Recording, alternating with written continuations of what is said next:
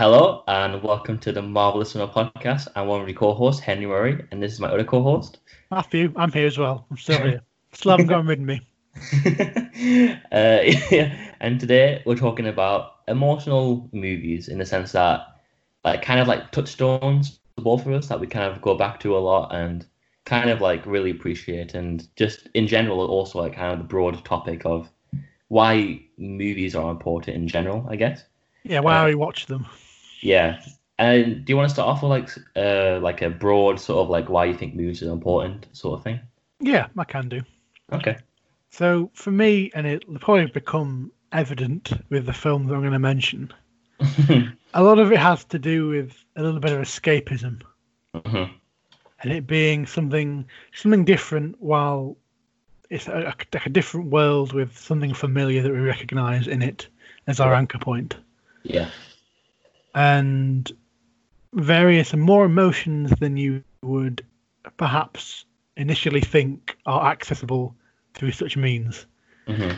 I mean, and even the escapism, it doesn't have to be drastic. It can be little things that are still different from everyday life. Yeah. Sort of like putting yourself in a different person's shoes. Yeah. Yeah. It's all over the world. And just sort of how films can reach different levels, how they can connect with you in different ways. Like sometimes it's the writing, it's the characters, sometimes it's the way something's shot, sometimes it's purely visual. Yeah.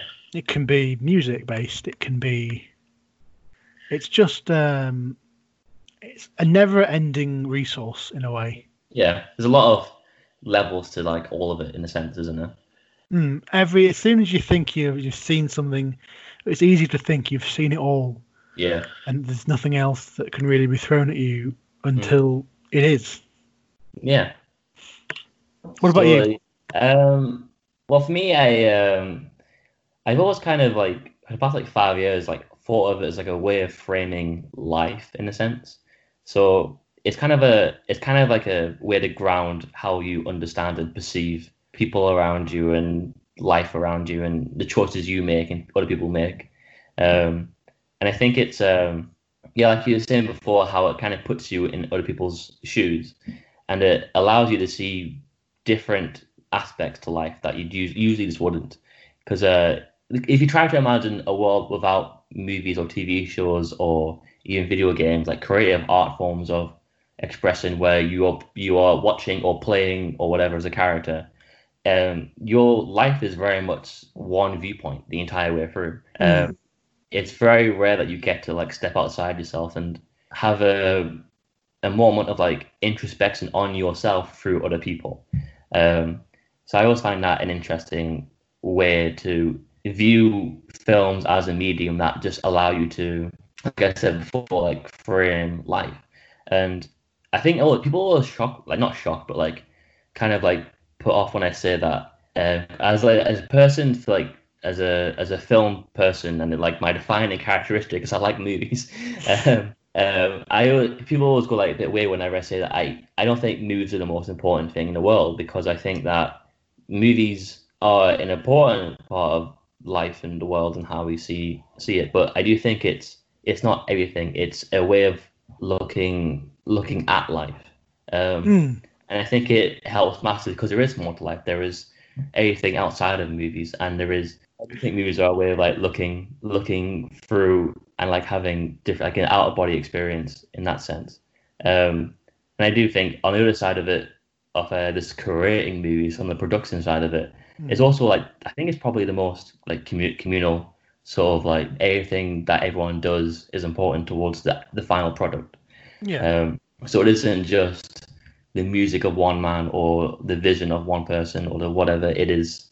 It's all that combined, and there's a group of people coming together to put on their take on a particular story and a particular person. It's like a group of people that can be united through what this film is trying to say. It's like trying to. It's also like a good way of like finding out about yourself. If you're a director or a writer and you've had an idea, and from that idea you've created a script, or created a storyboard vision of like this story and where it's going, and you bring more people into it, and then they can ask questions that you would never even dream to think of, Mm. and that just changes it all the way through until it becomes an amalgamation of what the way people like again frame life. I do find that very interesting. Yeah. Mm. Yeah. So do you want to start with like an example? Oh, I don't know. You know what I'm gonna do?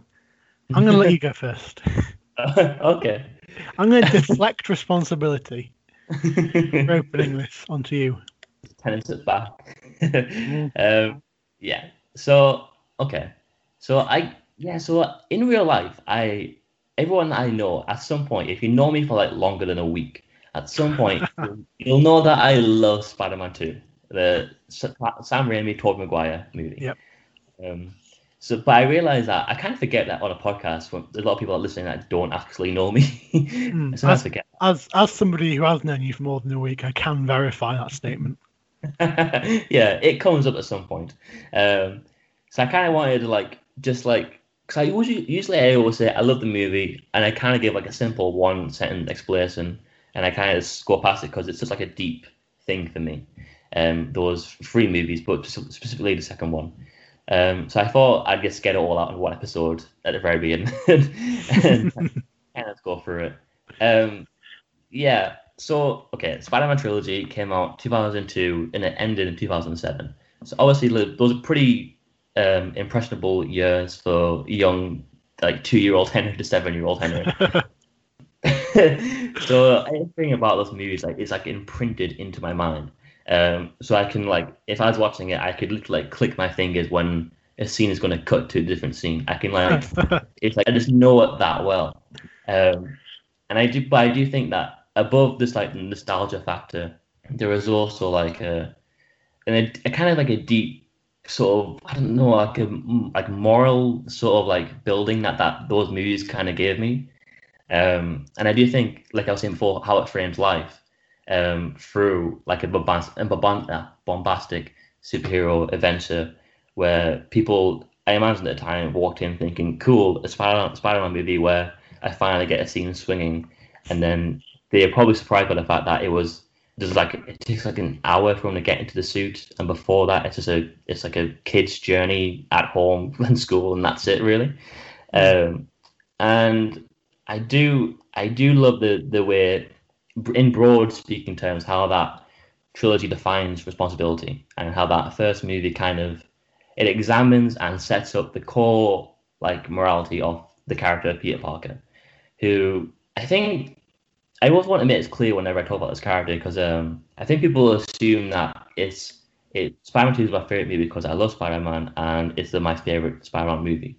It's not really that. It's more as like I just really like this version of that character, who yes, I do love in general. But this film, if you take out the Spider-Man aspect, I still love it, like adore it as a film. And Mm.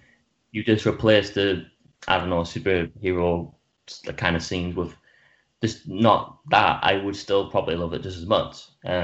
So it's, but yeah, that first film really establishes like responsibility and the idea that it is being a good person and in general, being a good person is like a curse and a gift. And it's like kind of emphasized in that last little speech he gives. And I think what a great job that happens in the next two movies, especially two, is that it examines its responsibility as a curse and then responsibility as a gift in the following two movies very Mm. well. Specifically, Spider-Man 2, I think, goes really hard into the idea that it's a curse.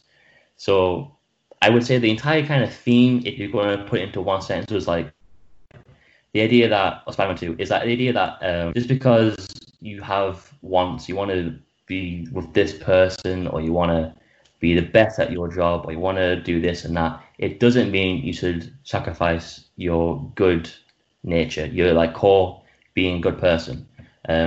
So like there's a line at the very end and spoken by Aunt May and Peter Parker, and he essentially says that we being a good person essentially it means that you have to give up even the things you want the most, including your dreams. Yeah. Um, if it if it if it kind of ruins your moral fiber in a sense. So I think that's the core element of that, and I think it just handles that entire thing beautifully, and that handles obviously a lot of Sam Raimi like great camera movements and Spider-Man accent and all that, but it is fundamentally just a great movie and a great character drama, I would say overall. And then Spider-Man 3 goes on to, in a yes, a more messy way because studio interference caused a lot of villains being put in just for the sense of getting the audience to be excited for it as the final chapter. Um, but I do think it really examines the idea that being a good person can also be a gift. It can also bring you great things, it can bring you popularity and success as well as the moral fiber, but that can get compromised through those gifts. Because then Spider-Man 3, the villain, it's weird because I should hate it in a lot of ways, in the sense that it takes the most lovable, empathetic character in Spider-Man 2, Peter Parker, and turns him into the main villain in the next movie. Venom, yeah, he's a bad guy, and the Sandman, he's got so many problems, and it's not really his fault he's a bad guy. And Harry Osborn, he has a lot of bad stuff with his dad. Third movie, Peter Parker, he is the villain. There is no doubt about that. Before the black suit, even he is the villain. His hubris and ego is going too far. Like he believes himself as a good person, and he deserves everything he's getting so much that it overtakes his just basic sense of right and wrong, and he becomes a selfless person. And I think that it's so simple. It's such a simple line to end on because I think it's the last line ever spoken in that trilogy. But essentially, just like we always have the choice to do what's right, and I do think that's a very powerful, very simple last statement for those three movies to make.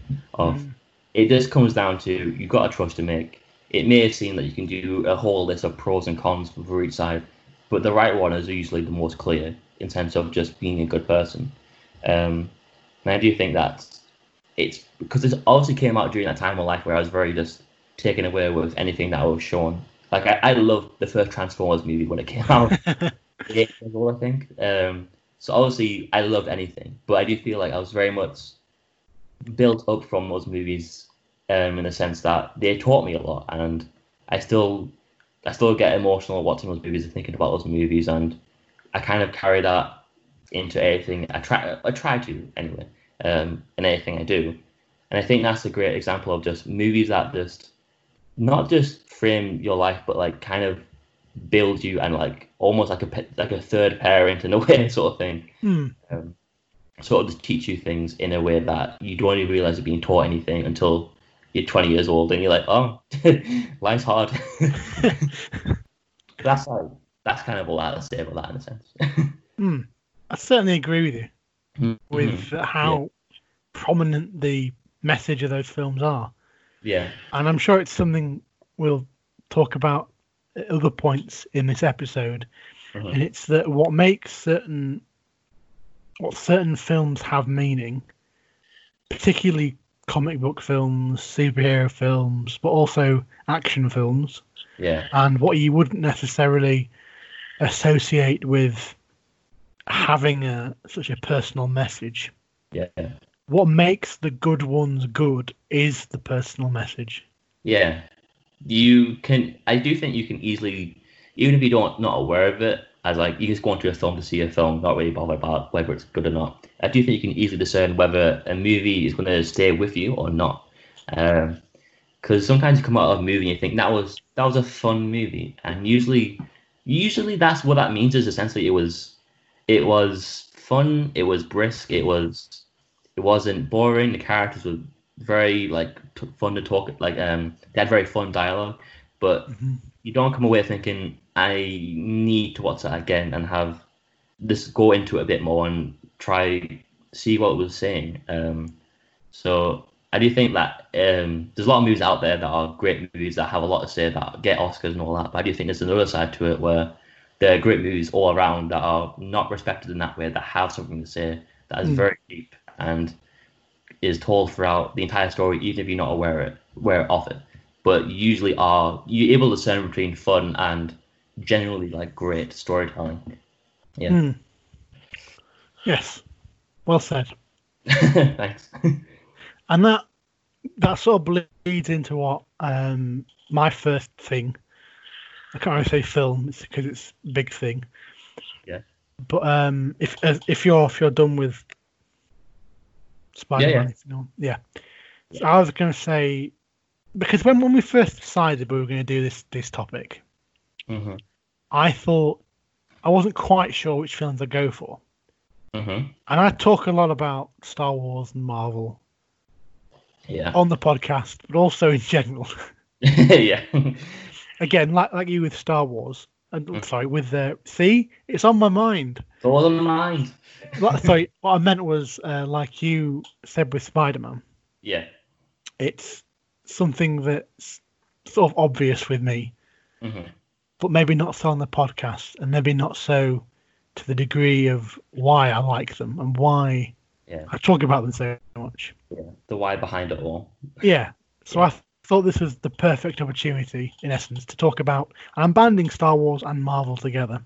Okay. Mainly because, not because they're the same in any way, but because in equal measure they inform a great deal of my interest in film.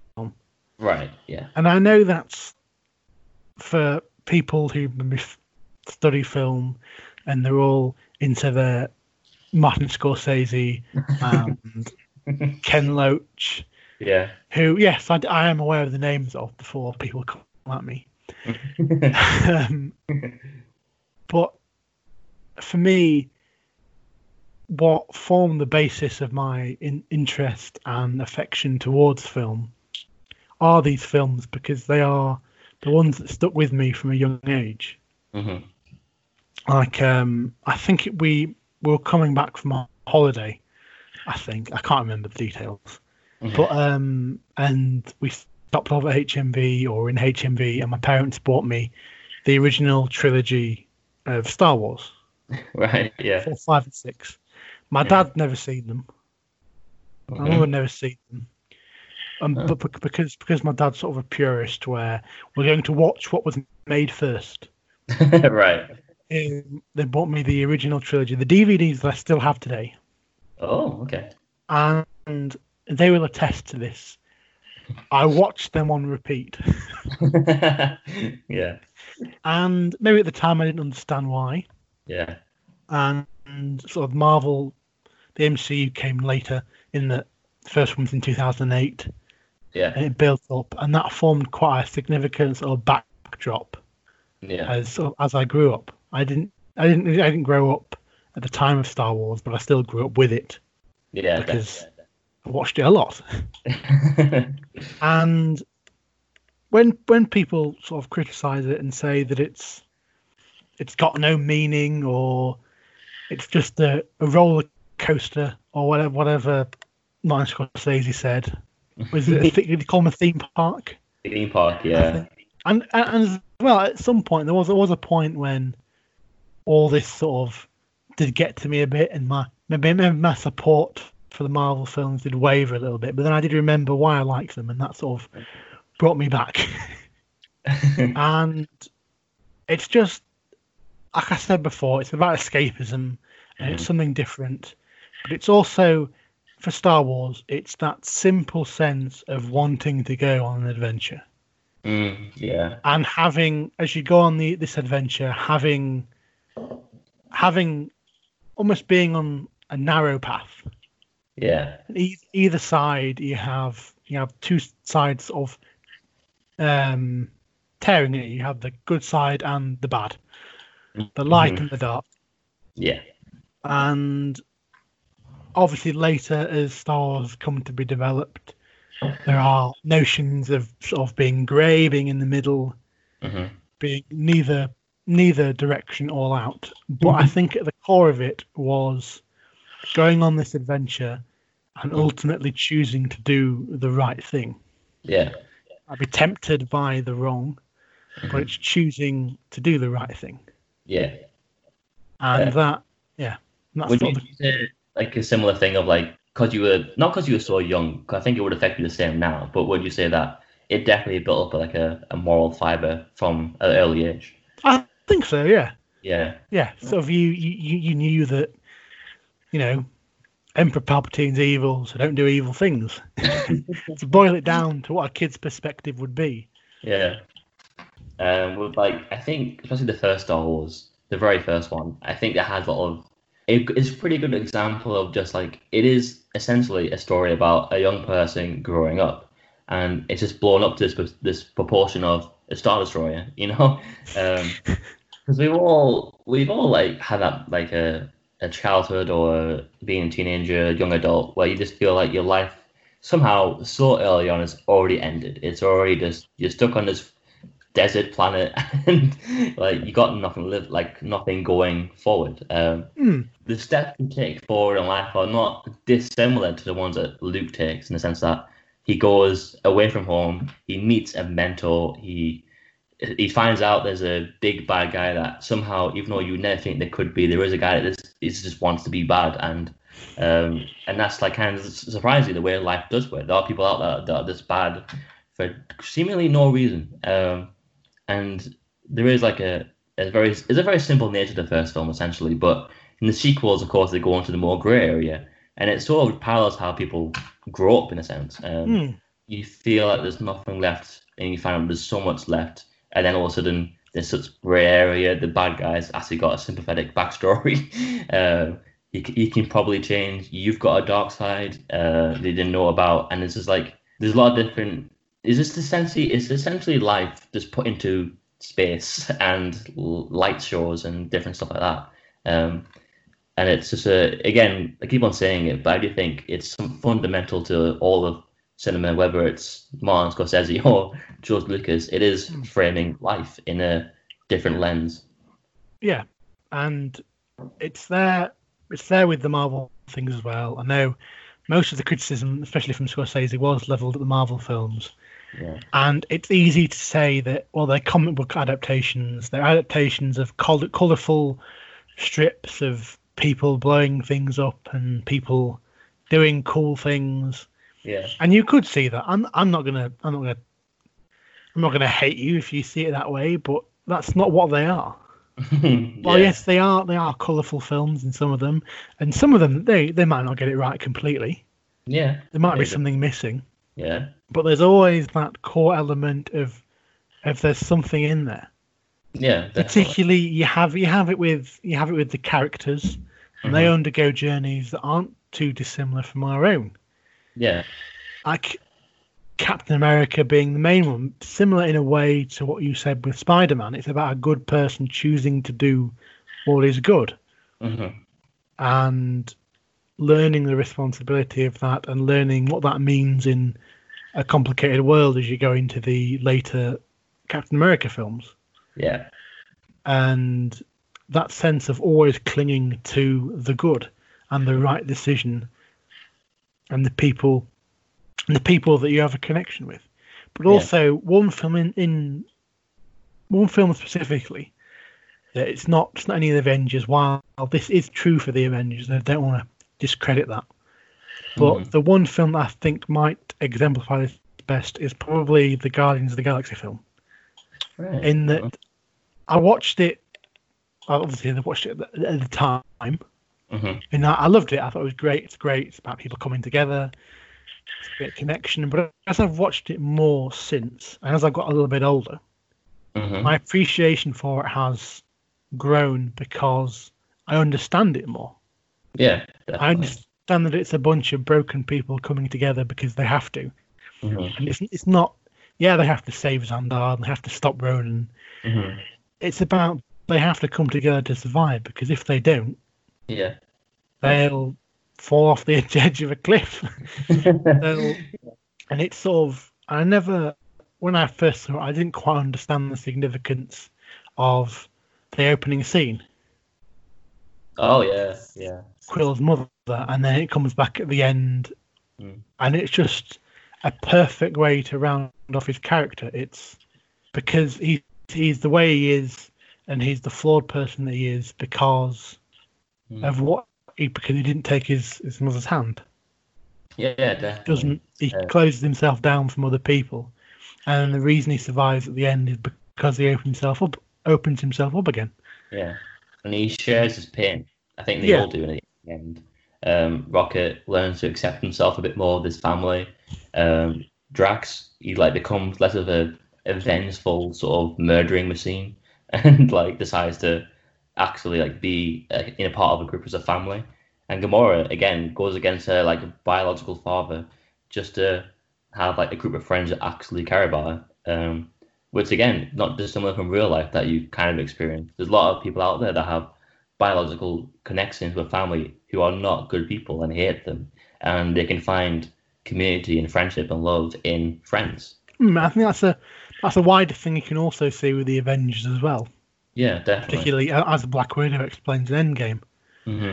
And then also with the Guardians, you have in the sequel, again, something I didn't quite understand at the time, but you have when they're at the funeral for spoilers, when they're at the funeral for Yondu in the second one, Yeah. and Rocket says, I can't remember the exact quote, but he says, because all the Ravagers arrive, and he says they came even though he stole the batteries and Yeah. he did whatever. As he looks at Quill and he describes himself, and that's just the antithesis of what those films are.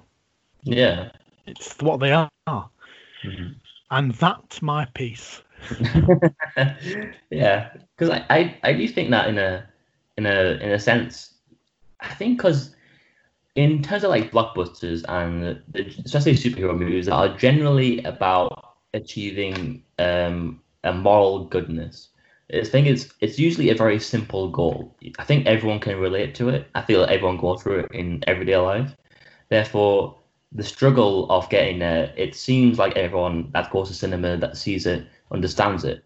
Whereas you go to more art films, it can be you can be unsure or unclear what the end goal is and what the end sort of character arcs are going to be, and what the meaning is going to be. So I do think that going into a blockbuster like Marvel or Star Wars, you kind of get a sense of not maybe not where it's heading, but what they're all trying to achieve. And it's sort of it seems simple, but it's not because like you understand the idea that everyone wants to be a better person, and you're going to see a movie where everyone becomes a better person, but it's the way that they get there, and it's the way that a film can just go really deep into the characters and at the same time say like boom boom's explosion in the background. Yeah. Having those good action sequences that appeal to people as well. And I Yeah. think one statistic, I'm not going to quote it here, so it might be a little bit off. But one statistic that proves how much of a connection there is to the Marvel films is that Marvel with Spider-Man Far From Home even, Yeah. it was the 23rd film Hmm. in the cinematic universe, and they're still going. The fact is that when they reached that point, because I'm pretty sure Far From Home cost $1 billion, Right. Okay. you had the point where I think it's what's the number? 4 of the most recent 5 MCU films have all grossed over $1 billion, which means essentially that people have gone to see them. Yeah. And people have seen them a lot. People have seen them twice. Yeah. And to have that volume of people still going to see them, still loving it, after 23 films Yeah. That's a is lot. incredible. Yeah. That's a testament to how deeply people are connected to these characters. Because it could just be surface level, but if there are films that are surface level and they try to build a franchise, they struggle when they reach 6. They do. You know? Yeah. Transformers. I mean, well, they're on 6, and that's Yeah. And then, dying. yeah, that's going away. I mean, Yeah. Terminator, Predator, even Alien. They haven't even approached double figures. No, and they're still like trying every other year to just like get one that's good. Yeah, and Yeah. but I do think the groundwork in that is essentially the fact that before they do their big sort of like definitely going to get $1 billion like sort of movies like Avengers is they make origin movies. And I think over time, people often say that they're sick of the superhero origin movie, and say that we've seen it 100 times. But if you take away the origin stories and even the sequels to origin stories before you get to the big event movies like Avengers, you're not really connected to their world. You are just watching the big things that happen in their world. Um, so when you see Doctor Strange in coming up in Avengers or Thor Ragnarok, you go, oh, I know his entire story. I know what he's Hmm. like. I know what he's came through. I know how he's changed. I know that he has a nurse sort of girlfriend that he has a sort of on and off relationship with. You understand their world beyond what you're seeing at that time in a big Avengers battle movie. So in that sense, you always want to see what's going to happen because you know that this is going to fundamentally change their movies and their stories going forward. Hmm. And I think because that they've connected you to each, or not maybe not all of them, but like at least as many as they possibly could before they get to their event movies, um, to make you genuinely like want to see where those characters go, which is rare to get from a studio. They just want to It get to the is. big one, or make a 3-part trilogy at the same time and just put it out there and hope that everyone likes it, um, which rarely works, and it Hmm. doesn't is foundationed in character work at all usually. Yeah. Yeah. I think that rounds that off quite nicely. Right. Yeah. Have you got Um, another one? um, okay. I keep on looking through these things, thinking about which one to choose. Hmm. So, okay. Uh, I'm going to talk about La La Land for a bit. Okay. That's interesting. Uh, so La La Land was quite a popular film in 2016, I think. Especially popular because of the Oscar controversy. Um, which was still to this day hilarious. But but yeah, I remember again. It's a touchstone for me because I remember it came at a very I don't want to say difficult because I've had a very easy life in general, but like at a somewhat low point of like exam pressure, a recent breakup, and stuff like that. And it was a movie that was it was like a movie in my head that I've always wanted to either make or either just kind of just think about whenever I can. And it was like watching a movie that I've already had ideas for 20 years, like put on the screen. Hmm. Um, when I watched it, I was just amazed by how it was to me at least. It was just perfect. It was colorful. It was at the right times. It was a love letter to LA and Hollywood and all that, but it also wasn't afraid to criticize it and the idea of success and dreams and similar. Yeah, like, once again, I guess similar. A running theme here is Spider-Man 2, the sacrificing dreams for success or love. The idea that those two are constantly at war with you. The idea Hmm. of being the more successful or being like having love or whatever in your life, sort of like connections. And that movie, for that entire runtime, obviously, it kind of examines that. There are these two characters that want to be the more successful. Emma Stone's character wants to be like the big headline actress, and Ryan Gosling character wants to be the sort of jazz famous musician. Um, and these two people love each other dearly, as in like this is a love story that will like last forever. These people, no matter what happens, will love each other till the day they die, and Hmm. it's a lovely, heartwarming, incredibly well-made, directed, scored, um, just like looking and it's all great. um, and I think it examines that so well because it yeah again with Damien Chazelle with his previous movie Whiplash, he keeps on questioning the idea of what do you favor most, love or success? Because it's very rare apparent in life, I guess, that they come together. Hmm. And I do think it has one of the all-time just great endings of just it's a very non-realistic ending in the sense that you get this an alternate reality where from the get-go Ryan Gosling and Emma Stone fall in love and they don't waste any time like they did in the past 2 hours and just get to loving each other, having a child, getting married, and it's this long, like 10-minute long, almost one take dancing montage, and it's set like under the starry night, and it's so great, and it's so soul crushing when you cut to the actual reality where they have both chosen success Hmm. over their sort of unusual amount of genuine like love for each other, and it's heartbreaking. But at the same time, they both did get what they wanted. Ryan Gosling is a famous jazz musician, and he's not getting compromised by studios or anything like that. He's doing his own thing, and he's popular, and he's being able to do what he wants. Emma Stone, actress, she's a big headline actress, and she's even married, has kids. She's had love in her life after Ryan Gosling. But I do think it's heartbreaking. It really is, and It's a real bittersweet ending.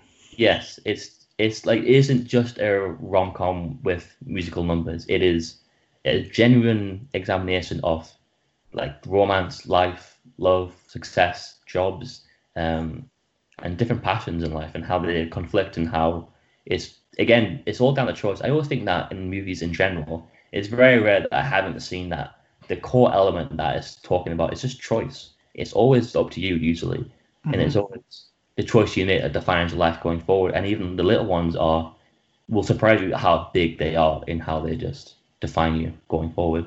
But yeah, that came in a somewhat tough time in my life, and I just thought it was just wonderful to see something so like inspired. Honestly, it was mostly just inspiring for me to see something that was in my head on screen.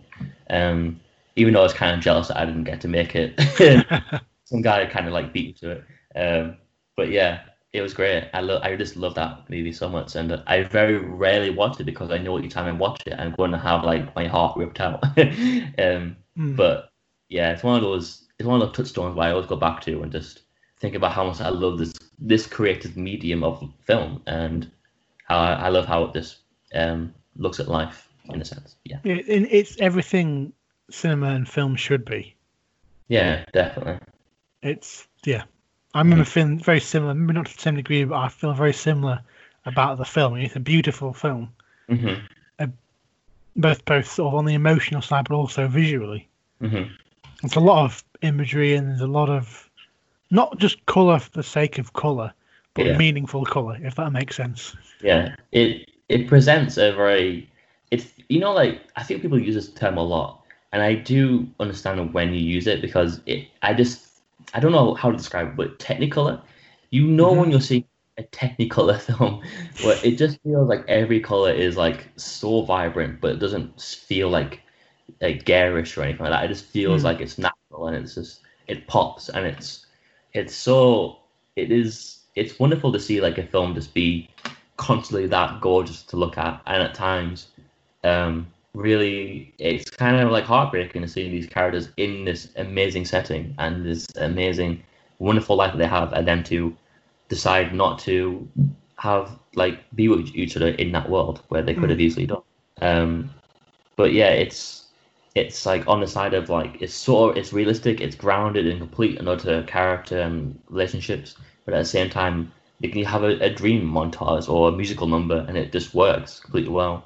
And I think that's the power of film as a medium. It can be so real. It can be like so grounded in what you deal with every day, every in your past, in your future, right now maybe. But at the same time, it can also then be a musical, and it completely works.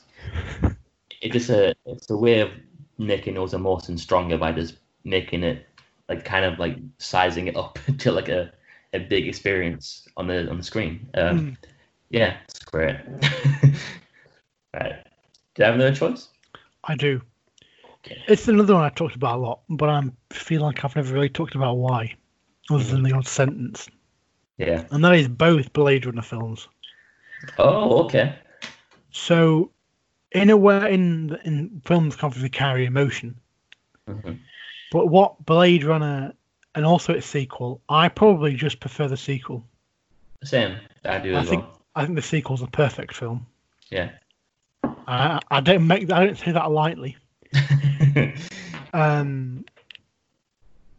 I just think that it encapsulates perhaps a classic debate of sci-fi, something it's addressed in various other science fiction films, TV shows, properties, anything, and it's the idea of what is humanity.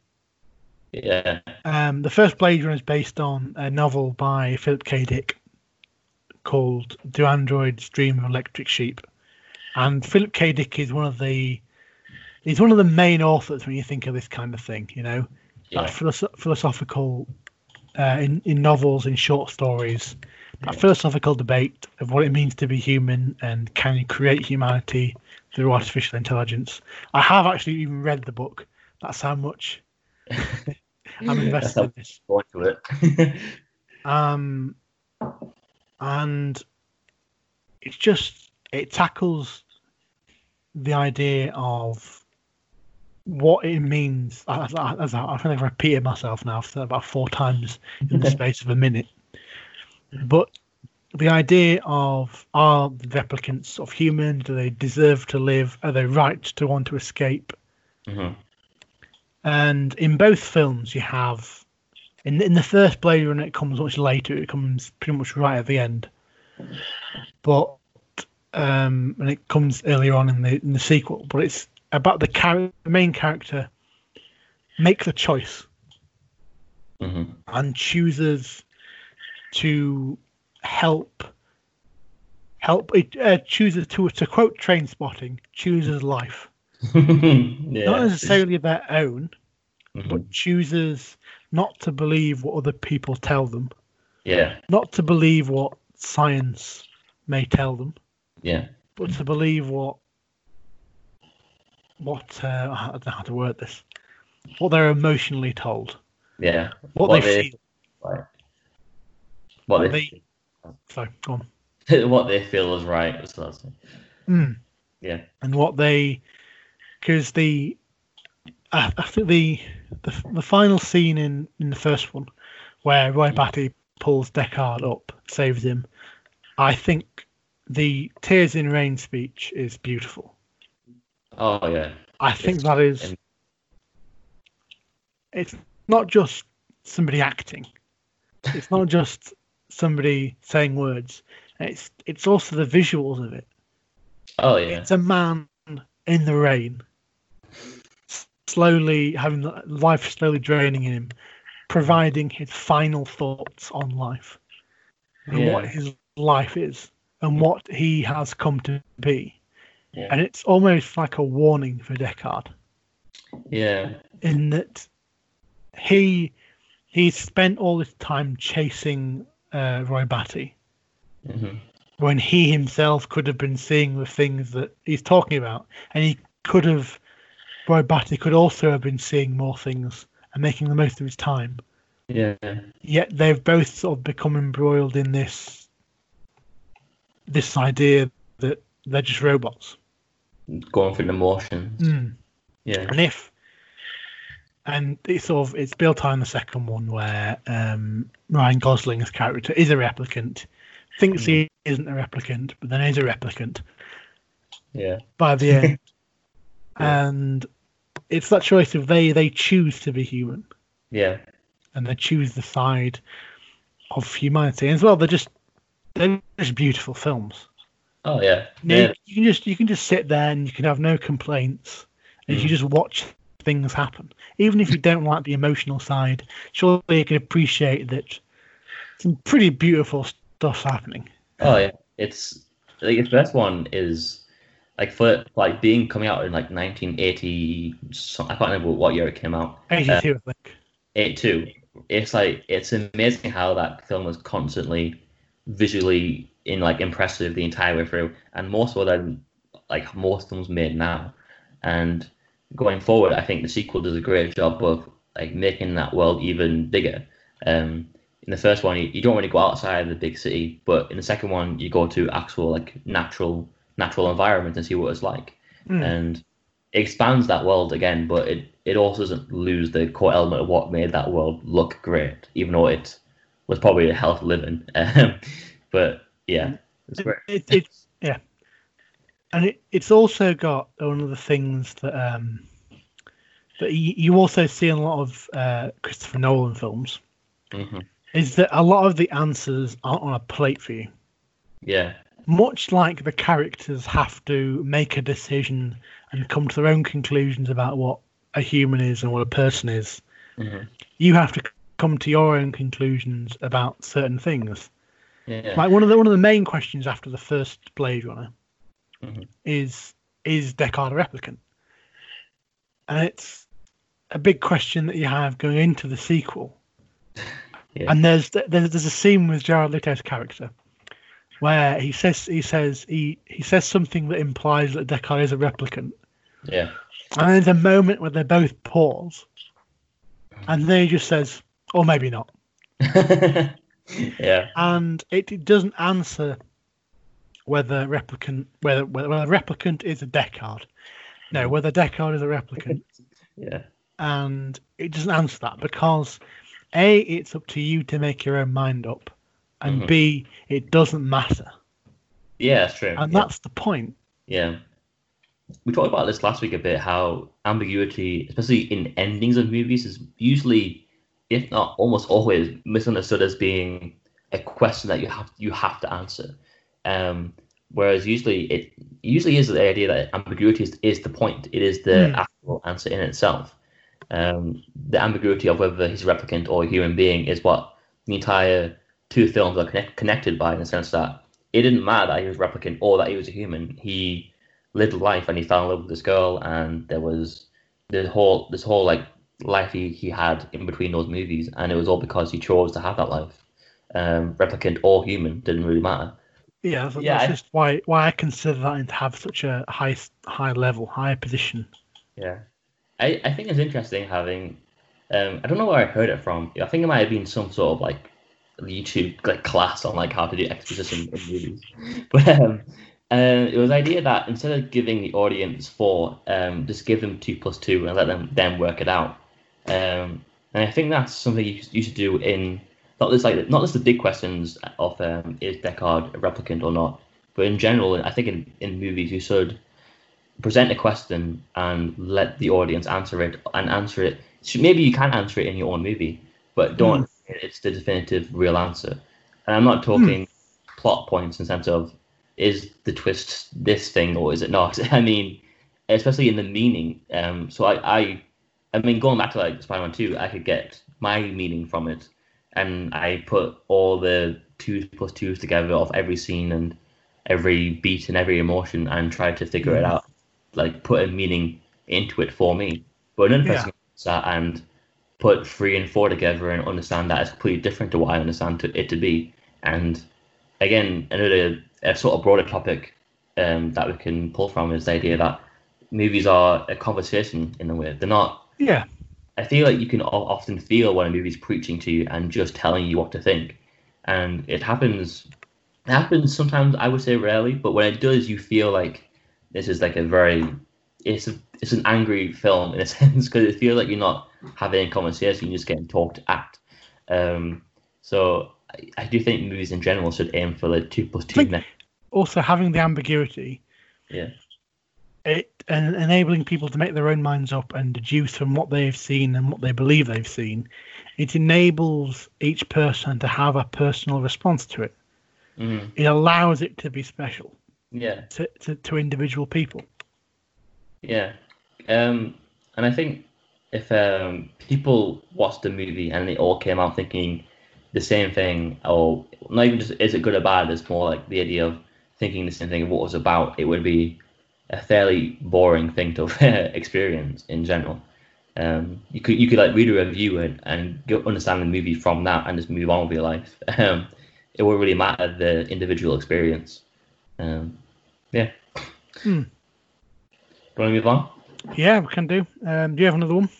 Um, okay, so I want to talk about Jojo Rabbit for a bit. Okay. Yeah, Have you seen this movie? I have. Yes. Okay. Do you like it? Um, Oh. I think I do. I think I would Okay. say that I do. I don't think it's Watiti's best film, Okay. but I do still like certain parts of it. Right. Um, in terms of Taika Waititi, I think it is my favorite of his films. Yeah. Yeah, I adore this movie a lot. Um, and I think it has that Taika Waititi sort of I don't want to say gimmick. I want it like kind of like a thing he often goes back to in terms of how he makes movies of combining drama and comedy together to make something that represents both in its purest form. Because because I think you can watch a comedy movie and really like it and think kind of come away with it thinking that perspective on life is the idea that life is always funny or something like that. Or if you watch a drama and think it's always sort of full of conflict and sort of really bad circumstances or something like that.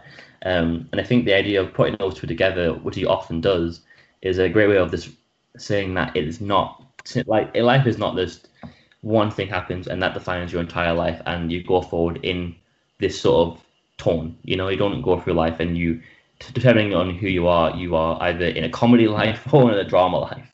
And I think it's probably his best example is Georgia Rabbit of it's half comedy, but it's also about the Nazi youth, and it slowly and slowly becomes more and more depressing in a way, and it's again not even just like in tone, but also your viewpoint. I mean, also as an audience, you come into it knowing Nazi's bad, unless you're a crazy person, and you go through it, and you kind of have that perspective. But again, different person's shoes, being in this child's viewpoint, where he's grown up in Nazi Germany, where he's being told what they think by grown-ups who are more authoritative than him, and he believes it. You kind of go through his perspective, his entire shift from thinking that people are below him because they're not blonde hair, blue eyes, whatever it may be, sort of idea, and that throughout the entire movie sort of changes to the point where by the end of the movie, he's not only thinks himself equal to another person that he used to hate, he also is in love with this person. And I think that's a beautiful sort of message that it's very heartwarming, but also not like in your face sort of watch a movie, have fun of it and leave. It's sort of like a heartwarming, but has a real sort of edge to it where in real life we do it all the time where we assume, not in a racist way, but we always we might meet someone and not like their personality and then go, well, I don't need to talk to them ever again and all that. We always have that sort of edge to ourselves where we're kind of self-contained unless the people are similar to us in a way.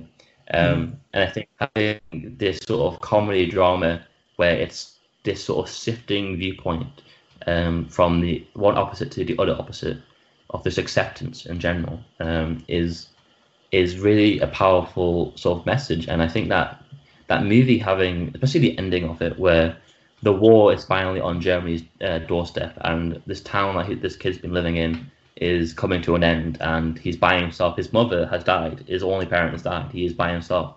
And it's up to him to become the parent. There's a great little visual moment where at the beginning of the film, his mother ties his shoes before he goes out into the world for the first time in the movie. And at the end of the movie, he goes down to tie the girl's shoes before she goes out into the world.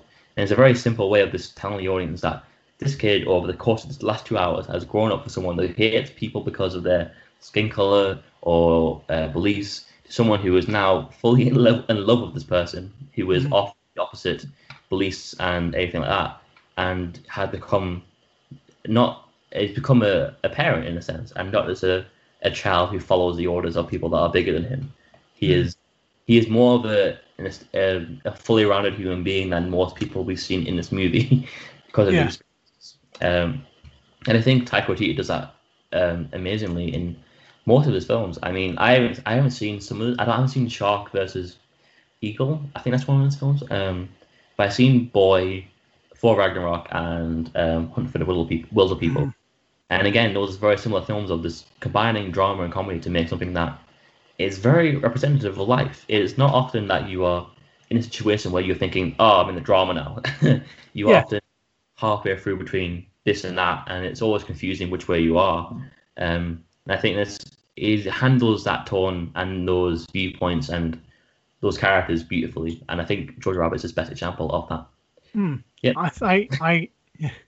I do really, really love the way that he just balances things.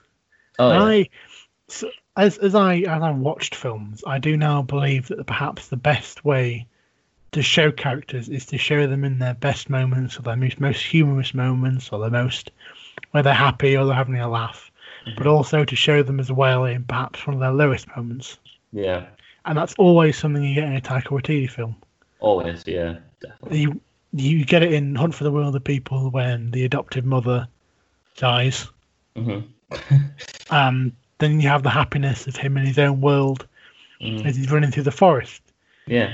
And then it also teaches him the seriousness of the situation, conflicting with his enthusiasm to just escape. Yeah. And I often think that movies often make it's usually, I wouldn't say it's always, but it's almost like a rule in it, in a sense that if you don't see what people are at their best, you don't really know what you're fighting for. Mm. So sometimes imagine, okay, just kind of like an idea. Imagine a group of people who are friends, and the entire movie is based around them arguing and having conflict. If at the beginning or at some point you don't show them at their best, um, at their most togetherness, at their like height of happiness and succeeding at doing something and making an impact, a positive impact, you don't really know why you're fighting for anything. These are just people that are sort of always in conflict, and why would you want to like save that conflict from happening if you're fighting for nothing? And I think often films make that mistake sometimes, and I think Taika Waititi, because of his comedy and drama, can make it a movie where the height is always extremely high, because not only you see a character be happy, but usually it's hilarious. So Yeah. you are enjoying it. You are at a high, and I think by the time it gets to the drama and the low points, you really feel it because you've just experienced a really high sort of experience of laughter and joy and camaraderie, and then you go into this place where that's all been taken away, and you, because it's just a fresh emotion, you feel the loss of it. Yeah. I'd agree. Yeah. You got another thought? I do. I don't think this is a long one, because this little my little next bit, mainly because this bit is talked about quite a lot. But Okay. Toy Story, Toy Story. mainly 3 and 4. Okay. Although you could apply, mainly because they are the two that perhaps stick out in my mind as my two favourites of the 4. I think that's the same for me as well. But especially for 3, mainly for 3. Oh, 3. Oh, yes. Mainly how you can craft a film, an animated film, that's basically for kids, Yeah. yet is meaningful for adults. Mm-hmm. Maybe when you don't expect it to be, and it's perhaps more meaningful for the adults than it is for the kids. Yeah, probably. Definitely. Because kids will run around with the Woody, with the toys for the Woody or the Buzz. Yeah. It's always like for me, whenever I talk about Toy Story 3, in my head it's always greeted with, "Oh no, the ending." Yeah, the ending. And it's just the sort of, because they're obviously, they're about, a lot of them, particularly the fourth one, about sort of parenthood and letting kids go.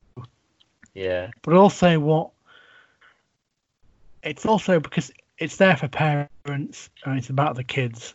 But also, I'm not a parent, Yeah. but seeing them just sort of split up and know it's for the best. Yeah. That's just something that, just that feeling that everything's done there. Mm-hmm. Is that it's time to move on anyway. Yeah. And the fact that they've found that level, just the perfect level, to sort of reach such a wide range of emotions. Yeah. Because like we said with Taika Waititi, it's about seeing characters at their best and at their worst. Yeah. And you see that with Toy Story. Yeah, all the time, really. Yeah. You see them at their best, having their adventures, being played with by Andy. Mm. Then you also see them at the worst, when they're seemingly all is lost. But what their films always manage to maintain, and it's something that's so powerful, particularly also for kids to see, is that there's always hope. Yeah. There's always something afterwards. Yeah. Something to look forward to and something to move on to. Mm-hmm. Like, it's sad at the end of Toy Story 3 because Andy has given his toys away, but he's given them to another kid. Yeah. And their job is now to make that kid happy. Mm-hmm. And they don't question that. Mm-hmm. They're just happy to make someone else happy. Yeah. And like to like connect to the broader topic of this like emotional sort of touchstones, that like that experience can act as a way of just it can be like a really like letting go moment and understanding that Mm. that's it. It's very much a natural part of life, like letting go. Yeah. Um, we often feel like tied to certain things and like that's intrinsic to our personalities or our people as a person.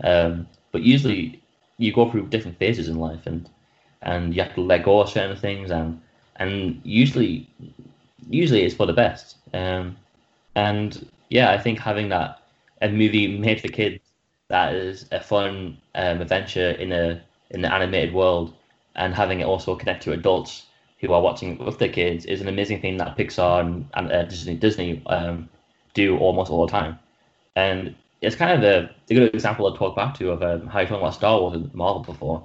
How, yeah, those are movies that can be watched by kids and loved by kids and enjoyed by kids who are going there to see Iron Man fly about. And the animators and the CGI artists and the stunts are doing an incredible job all doing that, and that's part of the job and the filmmaking process. But you as an adult can be sitting there watching it and thinking about how Tony Stark has changed from one of the worst guys in the world to one of the best guys in the world, and seeing Captain America go through a change of becoming more selfless. Yeah, becoming more selfish by the end of his arc in Endgame. Mm. And I think that Toy Story is a great example of just the big budget sort of event, enjoyable movie, but that has something underneath it. And I think that those, especially the last two, have a lot going for them in terms of really going for their themes of like letting go and just like growing past your prior self in a sense. Mm. Yeah, Yeah. it's good stuff. It is good stuff. Good heartbreaking stuff. Yeah. Yeah. Do you want to Have move you got? on? Yeah, you've got another one. Um, I think I have one more left, but I'll do it after yours. okay.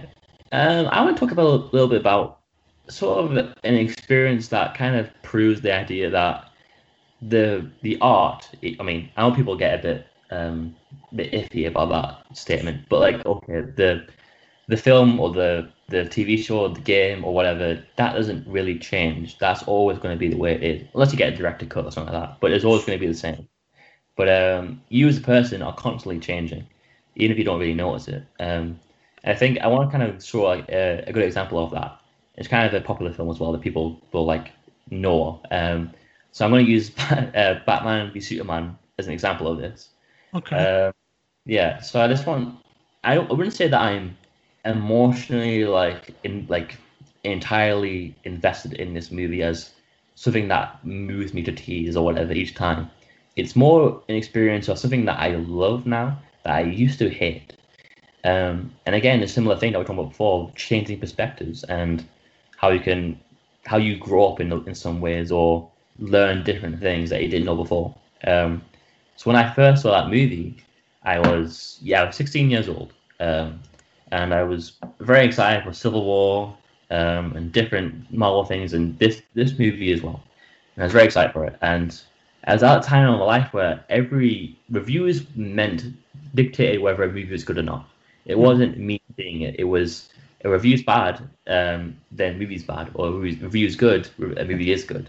It didn't Mm. really matter what I thought. I was trying to I don't know, be part of the gang, I guess, like be a part of the film culture by knowing what everyone thought and agreeing with them. So when I saw this movie, I half hated it, half loved it. I love the way Zack Snyder sometimes just goes all out for it, and just the music's great, and the visuals are the most important thing, and how he just treats those characters. But I do think the first time I watched it, half of me was thinking, "Oh, but Batman kills, and like there's all these different things, these different story choices that I don't agree with." And even now that I love this film, I still don't agree with all the choices. There's a 5 minute scene in this movie where we go into a possible future reality. We're in desert, and I think whilst it's very impressively made, I think it's the first thing that should be cut out of that movie. And each time I don't enjoy it because it's so Really? No. I I don't. I think it's a great scene by itself. I think it's well made, great.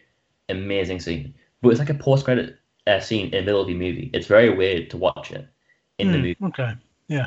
Yeah. So yeah, so like stuff like that, I still don't agree with wholeheartedly, but the majority of that movie I now adore, and I love the idea that he took a character like Superman, a character who people often think of as a pinnacle of goodness and truth and justice and the American way and all this, and he became sort of like a Boy Scout, an example of the perfect Boy Scout hero that's no longer relevant. And he's taken that character and he said, how about he's still going to be that Boy Scout character. We're not going to change him. What we're going to do is we're going to change the world around him to what the world is now in a lot of ways. So people will hate him, or at least at the very least be a bit offset by the idea that he's such a good person and kind of nervous about it. And I think Man of Steel handles it very well, and it kind of cements him as a hero in a world that isn't ready for heroes. And Batman v Superman, I think, does a great job throughout 3 hours, which Zack Snyder loves his long movies. I love how they made that character so sympathetic to me. And I know people have problems with him not smiling enough, which to me is a bit ridiculous considering what world he lives in. So everyone is going against him. Everyone. I mean, Lex Luthor. His whole plan is about proving that if God exists and he's Superman, that he cannot be all powerful and be all good. If he was all good, everything will be okay. There'll be no problems in the world. So he can't be all powerful. So if he's not all powerful, then he can't be all good. It's the idea that no one can be always good. It's questioning that the entire way through. And Batman's a perfect example of that. He's lost too many people in his life, Robin, whoever it may be that's alluded to believe people are always going to be good. And it's sort of him learning to respect humanity again throughout the film, and it's through the Superman character that he does that. And Superman, I always think it's amazing how people say that Superman at the actual like fight that the movie's based around, why doesn't just talk to Batman and tell him to stop fighting and that Martha's been kidnapped? And I find that amazing because you just watched a 2-hour movie where Superman has no reason to be on Earth and be helping people. everyone is just the worst, and he's been given a task by Lex Luthor, or else his mother's going to die. And he's going to this man who is so angry all the time, who hates humanity, not the Superman. He hates humanity at this point. He is so hateful and greedy and just not the person that we know Batman to be. And he tries to talk to him for a bit, and Batman's just having none of it. He just wants to kill him. And I think Superman going, well, fuck it, I'm going to kill him. I'm so done. like even his mother. I mean, again, people have problems with this because it's different, but I do think it's a great line from his mother saying, you see, his mother and Superman are at the Clark Kent farm, and they're all alone, and he says to him, you can be their monument, be their hero, be whatever they need you to be. And you think, oh, it's very inspirational, something a superhero parent would usually say, like an Uncle Ben. And she says, or be none of it. Like, you don't deserve, this world has never deserved you. They never have. And I think that's a perfect speech that kind of encapsulates the world and how we view good people in a lot of ways now. And I think that movie handles that idea beautifully the entire way through. And whether you agree with all the plot points or all the story decisions, or again, even I don't agree with the future setups that they're doing for future movies. The email scene, another example of the two scenes that I don't like in that movie, in a 3-hour movie to be fair, is the nightmare scene with the desert and the email scene. And it's only because it's just there to set up the sequel. It doesn't really affect the story in this movie. However, again, it's a 3-hour movie, and I love the rest of it. But it's amazing how, you change, but the thing you're watching or seeing or playing never changes. And it's a good comparison of where you are at life and how maybe you've grown in a sense. And that, I think that's a pretty good example for me, how much I think I've accepted not just going with the popular thing that everyone is saying. Yeah. So I've sort of gone from, in films, always sort of sighing and never being completely invested in the character who's good. Mm-hmm. But Yeah. several things sort of recently with Captain America and this version of Superman where Yeah. I've thought it can be, Yeah, and definitely. that it's brilliantly executed. And Superman in Batman vs Superman is, I would say, it's probably the best version of Superman I've seen, or at least it's my favourite. It is my favorite too, actually. I used to properly hate him as well. Because he's not this smug guy. I Yeah, mean, people complain that he doesn't smile enough. yeah, Like you said, what's he got to smile about? like yeah, and even like again, yeah, in general, he doesn't smile often or be that charismatic Christopher Reeve version that we all know. And yes, I do love as well those first two Superman movies that are from Richard Donner. I adore those movies as well. I always go back to them like once a year, and I love them. Um, but again, it's a great thing, another great example of how your taste and your viewpoints don't have to be one thing. Mm, Richard Donner Superman is the opposite of Zack Snyder it Superman. is. Oh yeah, but I love both, and they're two very opposite things of a character in this comic book world who was charismatic, likable, and just an amazingly romantic, lovely movie, and Zack Snyder where Batman murders and everyone hates Superman, and the world's like under a dark like tint. There's barely any like bright scenes, Mm, and it's just like a horrible world put these characters in, and it's I love both of them, and it's kind of like a great example of you don't have to lock yourself into a box of I like this and I don't like this. You can jump around. It's you fine. can. You can like various things. Yeah. And I'm not going to mention it for long because I fear that he may explode.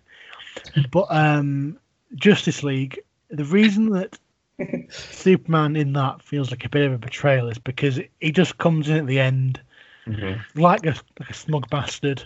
Just, I'm good. Look at me. I'm Superman. I'm Yeah. gonna smile. I'm basically gonna smile at the camera and wink into it, and that's why it just feels so odd It does. because Yeah. it's Snyder spent all this time building up just such Mm. an excellent version of Superman to just have it U-turned. Yeah. And it doesn't feel earned in Justice League. It because I there's an interview recently actually with Zack Snyder and he's talking about how the entire point of the trilogy that he was making, or originally it was going to be five movies, but now it's going to be only going to be a trilogy. The original point was it was going to they're going to start these movies with these characters at their lowest. It's people that you know and love at a place that you've never seen them before. Superman, he's in a world where everyone is hateful, greedy, horrible to him. Batman's a murderer who hates humanity in general. And the entire point was that there'll be a whole arc involved whereby by the end of the Justice League movie, or originally I think it's gonna be two-part Justice League movie, and you're going to see these heroes be the people that you know they can be because you are aware of their iconography and their mythology about who they are at their best. Um, so I do think I always wanted to see. I guess I do want to see that Superman from the Justice League movie that we did get. I do want to see that, but I don't feel like that movie ever earned it in a sense. It never got to the point where I thought this guy now believes in humanity because he has these group of heroes around him that now rally after him. You know, Mm. and I do want to see Zack Snyder do that, but in a more realistic way without a CGI mustache on. Yeah. Yeah. It's interesting how people love a Superman that talks about hope and humanity and all these big, long, lovely speeches about all these things, but don't accept Superman that actually is embodying it in a world where it has no reason to exist. Mm. I find that interesting. It's also ironic how in the film Superman's hated Mm. and people have disliked this one more than Yeah, yeah. perhaps any of the others. But that being said, this version of Superman does have a good number of supporters. People like Henry Cavill as Superman. Oh yeah, he's definitely coming back at some point. I hope so. Yeah. Oh, God, Okay. that was So big. sorry, That was a big one. was. Yeah. So I've got one more. Okay. And again, it's sort of a little one. Hmm. It's a very personal film to me. It's a film called Where the Wild Things Are. Ah, right. Yeah. It's directed by Spike Jonze. Hmm. It's also got there's like one scene with Mark Ruffalo in it, which is odd because he's just in it for one scene. I haven't seen this movie, by the way, Yeah, yet. No, I'm trying to. well, yeah, I recommend it enough, and it's just about a boy that runs away and sails away, and he ends up on an island full of big bear-like creatures with massive heads. Yeah. And again, like we've said before with Taika Waititi, it's about seeing people at their best and their worst. And I don't know if it's the way it was intended, but I've always, me and my mum have always watched this and wondered what it means. Right. Okay. And it's a film that I think can be very personal because it's about thinking about what it means to you. Hmm. The way I always interpret it is that, and it's very open. I mean, I'll try my best not to spoil it, Hmm. but it's just about these different sort of creatures that he finds are representations of parts of him Okay. and parts of his character, and how he can't let any of them sort of fall away or run off with him, and he can't give in to any of them. Yeah. But at the same time, he can't lose all of them. He needs all of them. Right. He needs all of them to be who he is, and Okay. needs to accept all these parts of him rather than just letting the angry one run wild. Hmm. Yeah. And it's just really personal because you like the characters. Hmm. They all whether it be because they're amusing or because they have relatable goals or relatable struggles. Hmm. You just like them, and you like the camaraderie that they have. Hmm. It's Yeah. just very charismatic. And when the time comes to leave them, you don't want to. You want to stay with them because it's all happy, but you have to go back to reality. Yeah. That's often. That's Yeah. It's a very special film to me. I watch it quite often. Yeah. When I say often, maybe once a year, Yeah. I think which we is all have fairly something that often. we go back to often, like once a year, like a time we set for it. Mm. We all have that movie. Yeah, I think we do. And Yeah. with that, I'm done. That's me. Oh, okay. It's my list Um, complete. I've got quite a few here, but I think I'll just do one last one and be very short because I think it's more of a kind of an example of a movie that I don't think is necessarily the best movie ever made, but I do love it and watch it more than once a year. Um, Mamma Mia. Oh yes, Yes. Mamma Mia! You mentioned it. Yes. Oh, uh, Oh, beautiful. it's a great film. Um, okay, so this movie, it's not particularly an amazingly well shot or choreographed or even written movie. It's kind of honestly, it's kind of all over the place in a sense. It's just people on an island, and the plot is a girl has invited her three possible fathers to her wedding, and she's going to try and find out which one's which. Now, this plot point it barely ties everyone together, and it just barely works. And the movie is mostly about these people on an island in Greece having just a great time singing Just ABBA songs. enjoying themselves. Yeah, just enjoying themselves. And it's one of those movies where you look at it, everyone on this set or on this island has so much fun. And it's one of those I often come back to whenever I want to like just have like a good time. Yeah, and I think it's a great film in the sense that I no matter how old I am, no matter I might be 55 years old and I will put on this movie and I will instantly be taken back to when I was 16 years old and watching this for the first time and like just loving it for no reason. Just um, enthusiasm. It's just infectious. yeah, Yeah, yeah. yeah, it's like It's it's a exciting. very movie, isn't it? And I think it's a special movie because it's like you can't really I couldn't explain to you why it's good. I really I couldn't. can't. It's just a good movie. You And just watch it and you think, yeah, I want to yeah, be there. I want to be with these people. These people seem fun. yeah, these people seem good.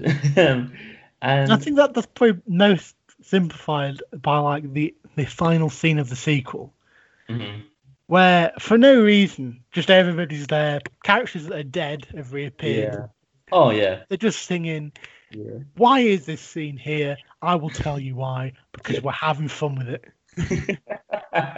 Yeah, it's like yeah. So like second movie, I guess spoiler alert, is like Meryl Streep's character has died off screen, and the entire story is about her as a young person compared to her daughter, and it's a surprisingly like quite an emotional movie, and I do think it's great how, but it never loses that sense of just out there fun of like the ending is Meryl Streep is back on the island and having a blast. And I think it's a great example of a movie that I will always come back to as like a personal tie Hmm. to something. And I think I had a really good example, and I can't remember who from, like someone on the internet, and it was an example of you talk. I think you're talking about the Martin Scorsese thing about cinema not being theme park rides or something like that. And you're talking about how maybe it's because Martin Scorsese went to cinema with his parents to see gangster movies or something like that, and he was built on the idea that those were the theater experience, and then when he sees something when he sees something like a Marvel movie, he can't relate it to his childhood and how he grew up and how he was connected to these ideas and these characters. So I think is quite a good example in the sense that I'm connected to Mamma Mia for no reason at all, and I will always love it. Exactly. Same with me. It's Yeah. just you can't necessarily explain why you're connected to these things. Hmm. They just hit you. Yeah. Yeah, and like again, it's different for everyone. Like Martin Scorsese says something's not something when to someone else it could be cinema the pinnacle of cinema, whereas someone else could say it's not. And I think the example this guy used was the idea that when he was a kid and he saw these big budget superhero, Star Wars, whatever it was, movies, he would watch them with his dad. And then when he's 20 years later, when he's talking now, his dad has since then passed away. But whenever he goes to see a superhero movie, he thinks that it's a way of coming back to that feeling of going to cinema with your parents and watching a film, or going to cinema Hmm. with your friends and watching a film. It's Yeah. that feeling that specifically can only get, and some people don't have that. Some people have that with different movies or different experiences, and it's interesting to say that one thing's not something when it can be for someone else completely. So I think Mammy is a good example of something that I don't think anyone that studies films or whatever could ever call it. But I would always call it a masterpiece. I know. It's it's, just it's brilliant. great. Yeah, it's Because great. of emotion, because that just sort of comes over everything. And Yeah, it does. Emotion and emotional connection and emotional investment in a film can transcend structure or what you think something needs to have. yeah, definitely. It can just It's take over, and as long as you feel it, you enjoy it. Yeah. I mean, there's a lot of books out there and articles and whatever about how to structure your movie and how to exposition your movie and how to get your characters right. And it's a rule book. But these rule books are they're kind of just guidelines of how it usually works and how it usually works at its best. And yes, it's usually wise to follow these rules, but overall, all you're trying to communicate is an emotional experience.